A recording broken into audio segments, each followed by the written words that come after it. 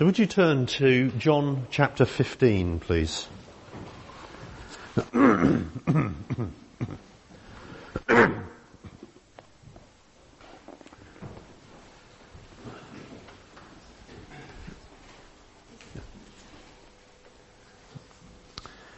we'll read verses 1 to 17.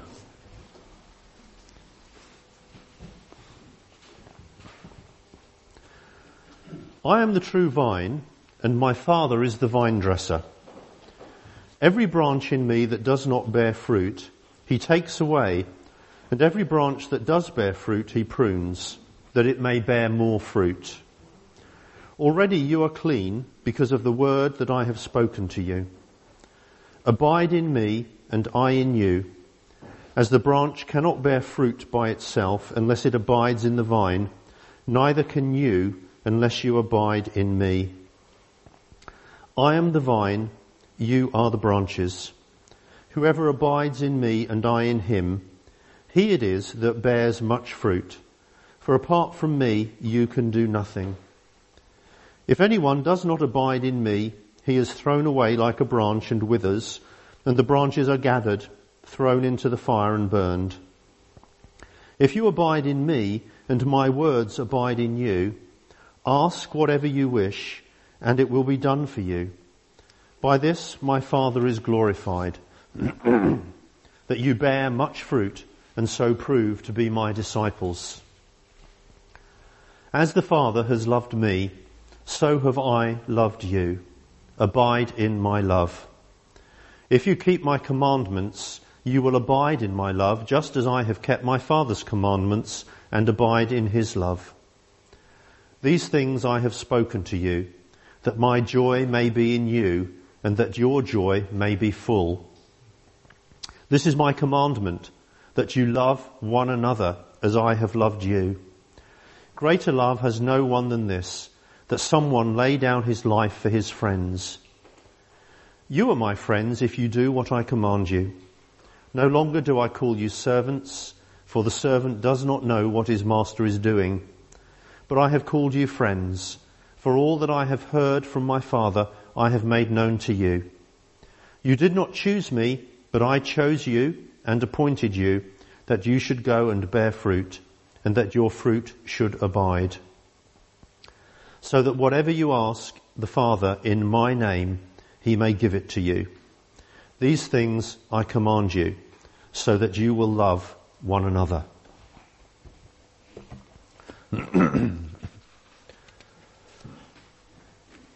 I'm going to do things a little bit differently today, in that I actually want to read you a letter that Hudson Taylor wrote to his sister back in England concerning this issue of abiding in Christ.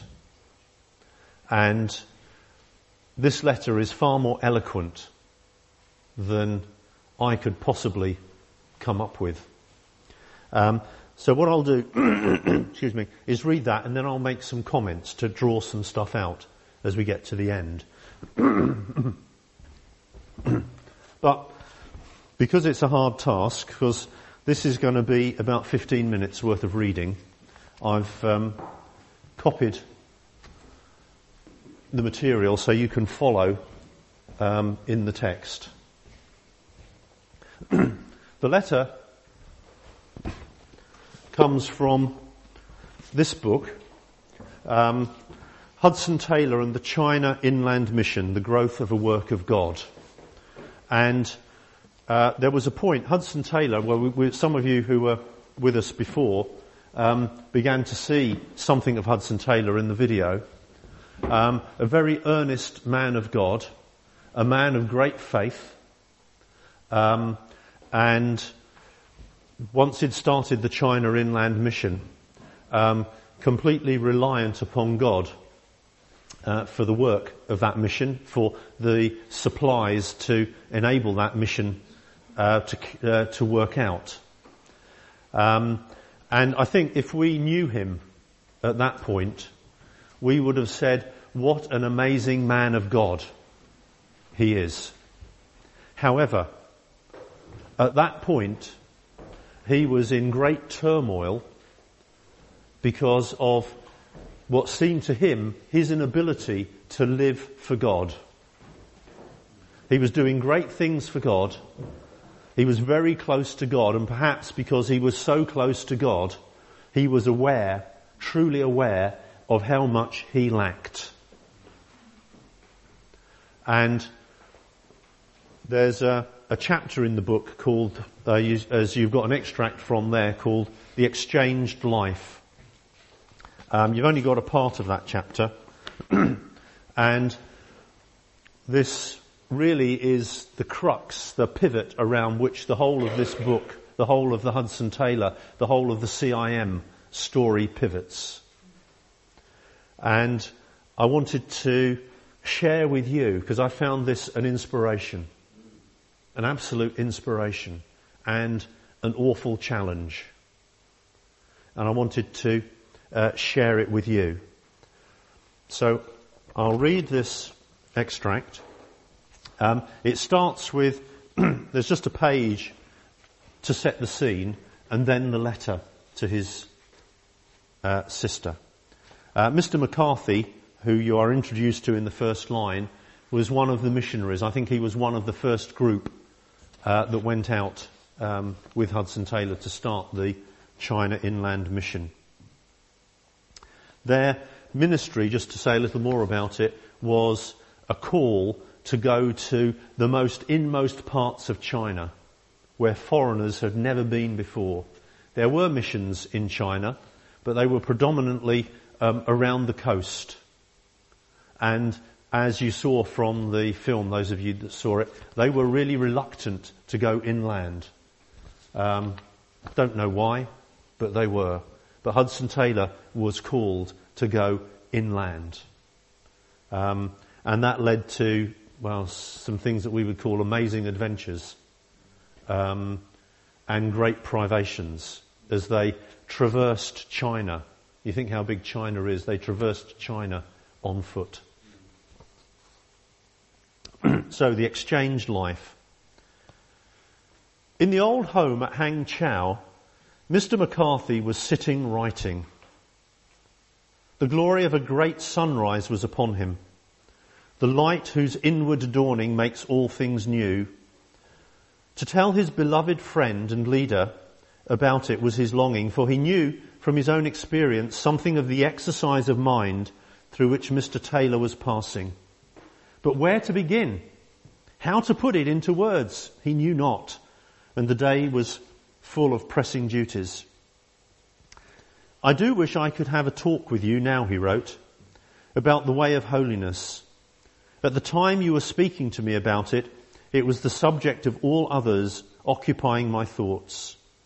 Not from anything I had read, not from what my brother had written even, so much as from a consciousness of failure, a constant falling short of that which I felt should be aimed at, an unrest, a perpetual striving to find some way by which I might continuously enjoy that communion, that fellowship at times so real, but more often so visionary, so far off.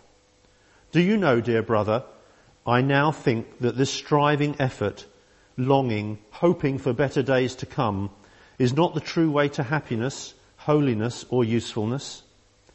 Better, no doubt, far better than being satisfied with our poor attainments, but not the best way after all. I have been struck with a passage from a book of yours left here entitled Christ is All. I've forgotten, for those of you that can't get on with the small print, I've done some slightly bigger versions for you.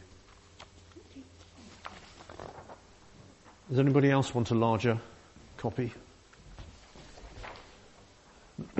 Sorry about that, I should have remembered that to start with.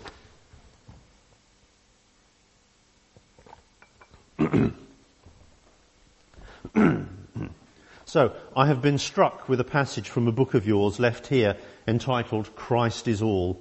It says, Believer, you mourn your shortcomings.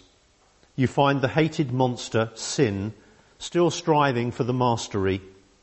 Evil is present, when you would do good. Help is laid up for you in Christ. Seek clearer interest in him. They who most deeply feel that they have died in Christ and paid in him sin's penalties ascend to highest heights of godly life. He is most holy who has most of Christ within and joys most fully in the finished work. It is defective faith which clogs the feet and causes many a fall. This last sentence I think I now fully endorse. To let my loving Saviour work in me. His will, my sanctification is what I would, to let my loving Saviour work in me, his will. My sanctification is what I would live for by his grace. Abiding, not striving or struggling. Looking off unto him. Trusting him for present power. Trusting him to subdue all inward corruption. Resting in the love of an almighty Saviour. In the conscious joy of a complete salvation. A salvation from all sin. This is his word. Willing that his will should truly be supreme. This is not new, and yet 'tis new to me. I feel as though the first dawning of a glorious day had risen upon me. I hail it with trembling, yet with trust. I seem to have got to the edge only, but of a sea which is boundless, to have sipped only, but of that which fully satisfies. Christ, literally all, seems to me now the power, the only power for service, the only ground for unchanging joy. May he lead us into the realization of his unfathomable fullness. And then there's an entry from Hudson Taylor's journal. Here I feel is the secret. Not asking how I am to get sap out of the vine into myself, but remembering that Jesus is the vine. The root, stem, branches, twigs, leaves, flowers, fruit, all indeed, and far more too. He is the soil and sunshine, air and rain, more than we can ask, think or desire. And just remember there in that passage the picture of a life in Christ that Jesus gave the disciples and us, of him as the rootstock, of the body of the vine, and we are the branches off of the vine to bear fruit. And here Hudson Taylor has realized he had a wrong view. He asked, how am I to get sap out of the vine into myself? But now he remembered that Jesus was the vine, and he, Hudson Taylor, was therefore part of the vine.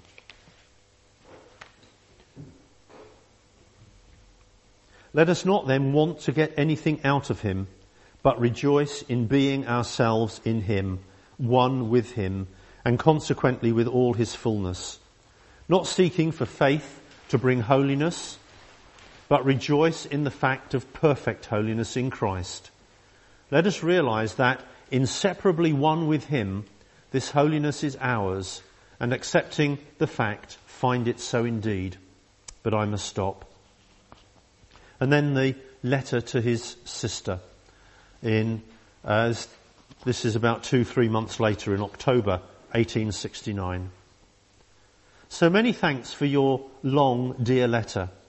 I do not think you have written me such a letter since we have been in China. I know it is with you as with me. Then there's a few words which was a sentence garbled in the scanning. Mind and body will not bear more than a certain amount of strain or do more than a certain amount of work. As to work, mine was never so plentiful, so responsible, or so difficult. The weight and strain are all gone. The last month or more has been perhaps the happiest of my life, and I long to tell you a little of what the Lord has done for my soul. I do not know how far I may be able to make myself intelligible about it, for there is nothing new or strange or wonderful, yet all is new. In a word, whereas once I was blind, now I see. Perhaps I shall make myself more clear if I go back a little. Well, dearie, my mind has been greatly exercised for 6 or 8 months past, feeling the need personally and for our mission of more holiness, life, power in our souls. But personal need stood first and was the greatest. I felt the ingratitude, the danger, the sin of not living nearer to God. I prayed, agonized, fasted, strove, made resolutions, read the word more diligently, sought more time for retirement and meditation. But all was without effect. Every day, almost every hour, the consciousness of sin oppressed me.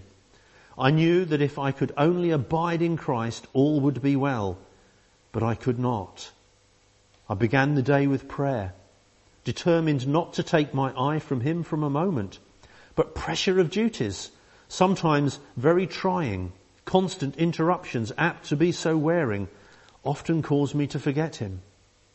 Then one's nerves get so fretted in this climate that temptations to irritability, hard thoughts, and sometimes unkind words are all the more difficult to control. Each day brought its register of sin and failure, of lack of power. To will was indeed present with me, but how to perform I found not. Then came the question, is there no rescue? Must it be thus to the end? Constant conflict, and instead of victory, too often defeat. How too could I preach with sincerity that to those who receive Jesus, to them gave he power to become the sons of God, i.e. godlike, when it was not so in my own experience? Instead of growing stronger, I seemed to be getting weaker and to have less power against sin. And no wonder, for faith and even hope were getting very low. I hated myself. I hated my sin, and yet I gained no strength against it. I felt I was a child of God. His Spirit in my heart would cry, in spite of all, Abba, Father. But to rise to my privileges as a child, I was utterly powerless. I thought that holiness, practical holiness, was to be gradually attained by diligent use of the means of grace. And that means prayer and Bible study and worship and so forth. I felt that there was nothing I so much desired in this world, nothing I so much needed. But so far from in any measure attaining it, the more I pursued it and strove after it, the more it eluded my grasp, till hope itself almost died out. And I began to think that perhaps to make heaven the sweeter, God would not give it down here. I do not think I was striving to attain it in my own strength. I knew I was powerless. I told the Lord so and asked him to give me help and strength. And sometimes I almost believed he would keep and uphold me. But on looking back in the evening, alas, there was but sin and failure to confess and mourn before God. I would not give you the impression that this was the daily experience of all those long, weary months. It was a too frequent state of soul, that toward which I was tending and which almost ended in despair. And yet never did Christ seem more precious. A Saviour who could and would save such a sinner. And sometimes there were seasons not only of peace, but of joy in the Lord. But they were transitory, and at best there was a sad lack of power. Oh, how good the Lord was in bringing this conflict to an end. All the time I felt assured that there was in Christ all I needed, but the practical question was how to get it out. He was rich, truly, but I was poor. He strong, but I weak. I knew full well that there was in the root, the stem, abundant fatness. But how to get it into my puny little branch was the question. As gradually the thought was dawning on me, I saw that faith was the only prerequisite, was the hand to lay hold on his fullness and make it my own. But I had not this faith. I strove for it, but it would not come. Tried to exercise it, but in vain. Seeing more and more the wondrous supply of grace laid up in Jesus, the fullness of our precious Saviour, my helplessness and guilt seemed to increase. Sins committed appeared but as trifles compared with the sin of unbelief which was their cause, which could not or would not take God at his word, but rather made him a liar. Unbelief was, I felt, the damning sin of the world, yet I indulged in it. I prayed for faith, but it came not. What was I to do? When my agony of soul was at its height, a sentence in a letter from dear McCarthy was used to remove the scales from my eyes, and the Spirit of God revealed the truth of our oneness with Jesus, as I had never known it before. McCarthy, who had been much exercised by the same sense of failure, but saw the light before I did, wrote, and I quote from memory, "But how to get faith strengthened, not by striving after faith, but by resting on the faithful one." As I read, I saw it all. If we believe not, he abideth faithful. I looked to Jesus and saw, and when I saw, oh, how joy flowed, that he had said, I will never leave you. Ah, there is rest, I thought. I have striven in vain to rest in him. I'll strive no more. For has he not promised to abide with me, never to leave me, never to fail me, and dearie, he never will. But this was not all he showed me, nor one half. As I thought of the vine and the branches, what light the blessed Spirit poured direct into my soul. How great seemed my mistake in having wished to get the sap, the fullness out of him. I saw not only that Jesus would never leave me, but that I was a member of his body, of his flesh and of his bones. The vine now I see is not the root merely, but all. Root, stem, branches, twigs, leaves, flowers, fruit. And Jesus is not only that. He is soil and sunshine, air and showers, and 10,000 times more than we have ever dreamed, wished for, or needed. Oh, the joy of seeing this truth. I do pray that the eyes of your understanding may be enlightened, that you may know and enjoy the riches freely given us in Christ. Oh, my dear sister, it is a wonderful thing to be really one with a risen and exalted Saviour, to be a member of Christ. Think what it involves.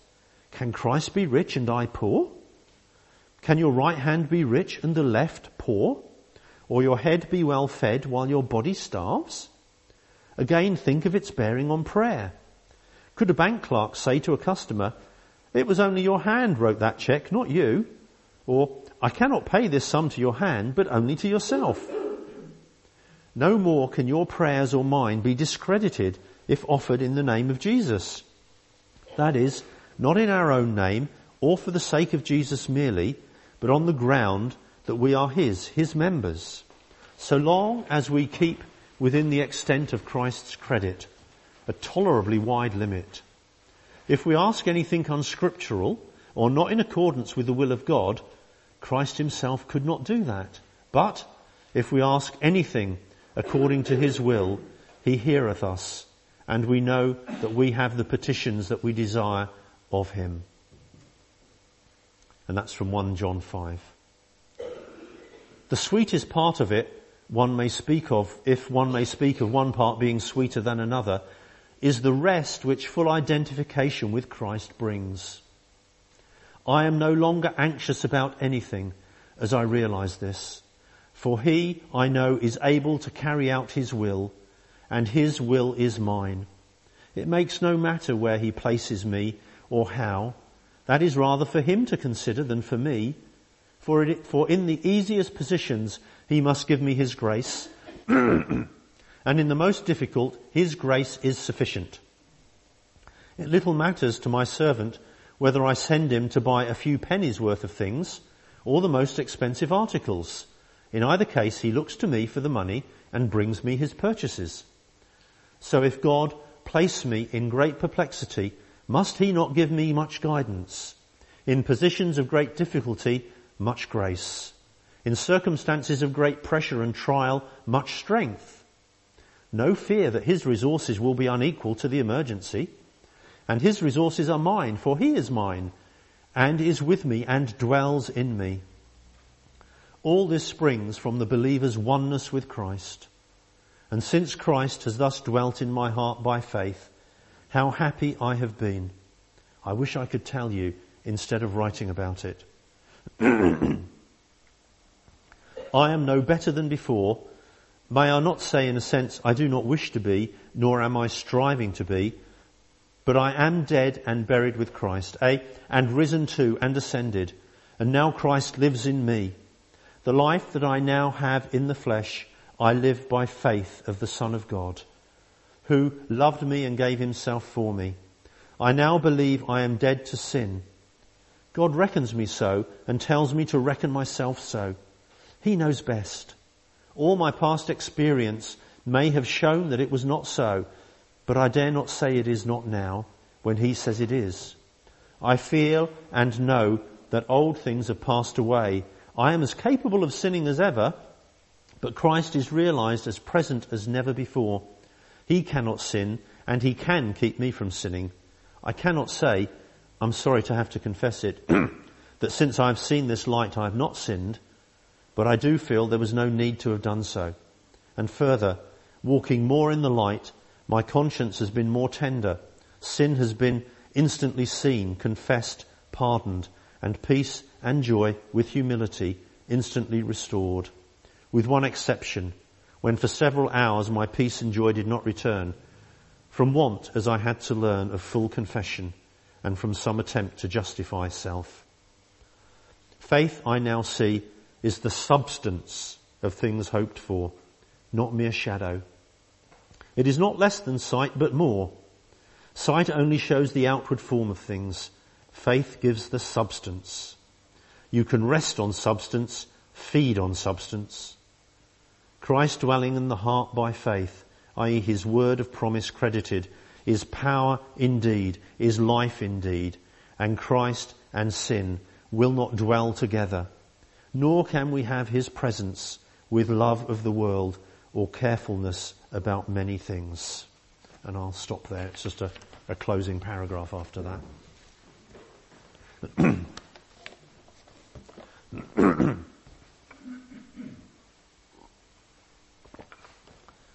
So there are really just a few comments to make because there's not time to do more. As I examined this concept of abiding in Christ, I discovered that there were a number of characteristics of it. Because whenever I read that in that passage in John 15, I always think, well, what does it mean to abide in Christ? Well, we saw some of it from Hudson Taylor, but there are a number of attributes to abiding in Christ. One is that God's word abides in us. And to do that, it means that God's word is actually informing the way we live. Is feeding our mind, transforming our mind that we might live more like Christ. And that means for the word to abide in us, we have to study the word. We have to get to grips with the word. We have to see what it says and pray it through into our own lives. Another thing that you see is that love abides in us. And this is agape love. And we read in 1 John chapter 4 that this agape love comes from God. It is a supply of God in us. And agape love is about being concerned for the benefit and well-being of others. So it's God's love working out through us towards others in all sorts of ways. So the word abides in us, his love abides in us, and that love leads also to obedience. And obedience kind of abides in us. And this isn't about legalistically following the rules. It's about seeking to bring pleasure to God because we love him. Those that we love, we want to please. And therefore we do things that are in line with their will. We don't cross them, we don't go against them.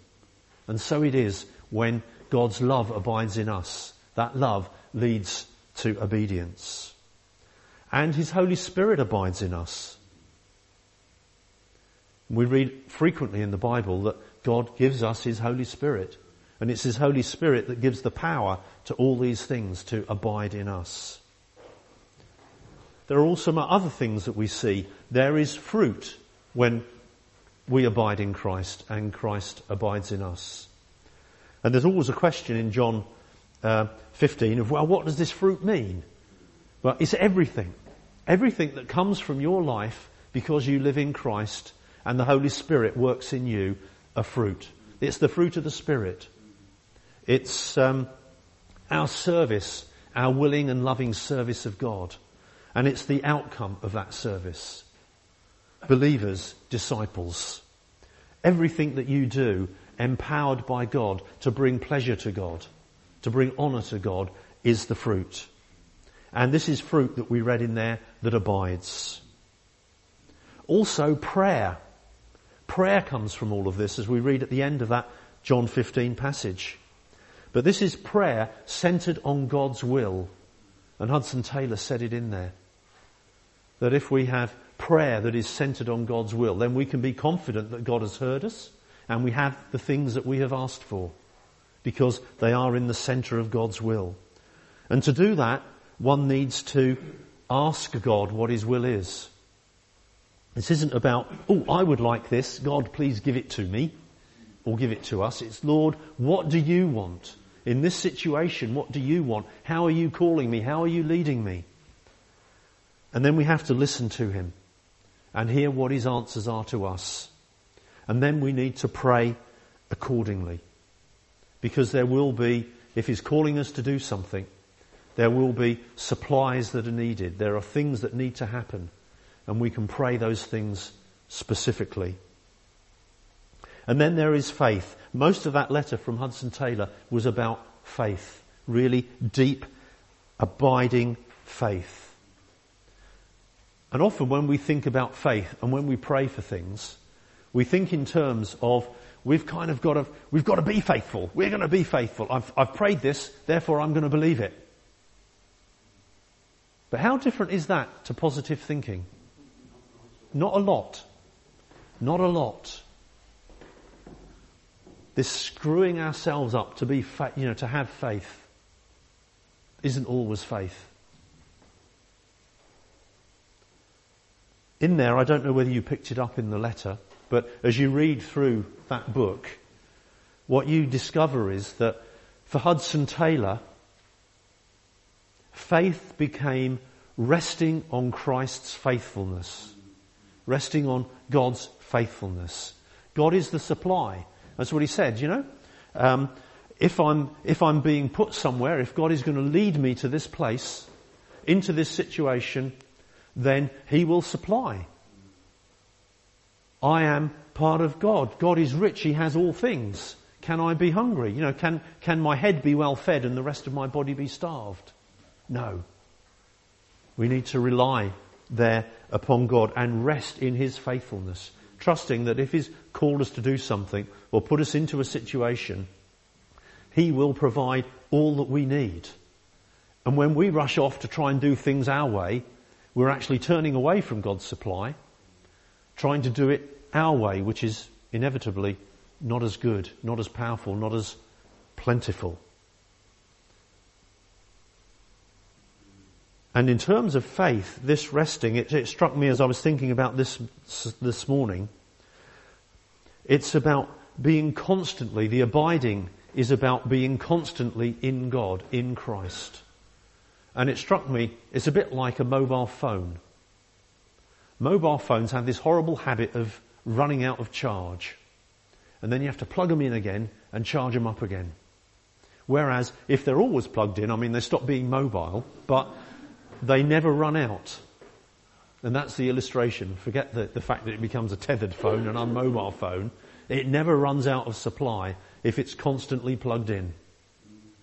And we need to be constantly plugged into Christ, to rest on Him and see His supply, to trust in that. And there was just one little passage. This is what he said. I am no longer anxious about anything as I realize this. For he, I know, is able to carry out his will, and his will is mine. It makes no matter where he places me or how. That is rather for him to consider than for me. For in the easiest positions he must give me his grace, and in the most difficult his grace is sufficient. So if God places me in great perplexity, must he not give me much guidance? In positions of great difficulty, much grace. In circumstances of great pressure and trial, much strength. No fear that his resources will be unequal to the emergency, and his resources are mine, for he is mine, and is with me, and dwells in me. And as you read that book, the beauty is not only do you see Hudson Taylor go through this struggle and come to these understandings and this empowerment of God, the rest of that book is showing how it works out, showing it's real, that it's practical and real, not theoretical theology, if you like. But as I say, that also then leads on to this God-centered, listening, obedient prayer. And if God's calling us to do specific things, there will be specific needs that we have. And we can call on God specifically to make those specific supplies, if you'll excuse all the specifics, because it is very specific. And then we need to follow on in obedience. If God's calling to something, if we ask him and he asks us to do something and we ignore him, what do you do to people who constantly ignore you? You end up not bothering. Now, God never not bothers with us, but we must be a great trial to him if we ask him for instruction, for leading and guidance, and then we are not obedient to that leading and guidance. And Hudson Taylor summarised all of this before he even got to this place. As God's work done God's way will not lack God's supplies. And that's all kinds of supplies, whether it be money, whether it be strength, all that stuff that is written about. And all of that comes real as he lives out his life. But that is therefore an illustration, if you like, a role model of this passage of abiding in the vine for us.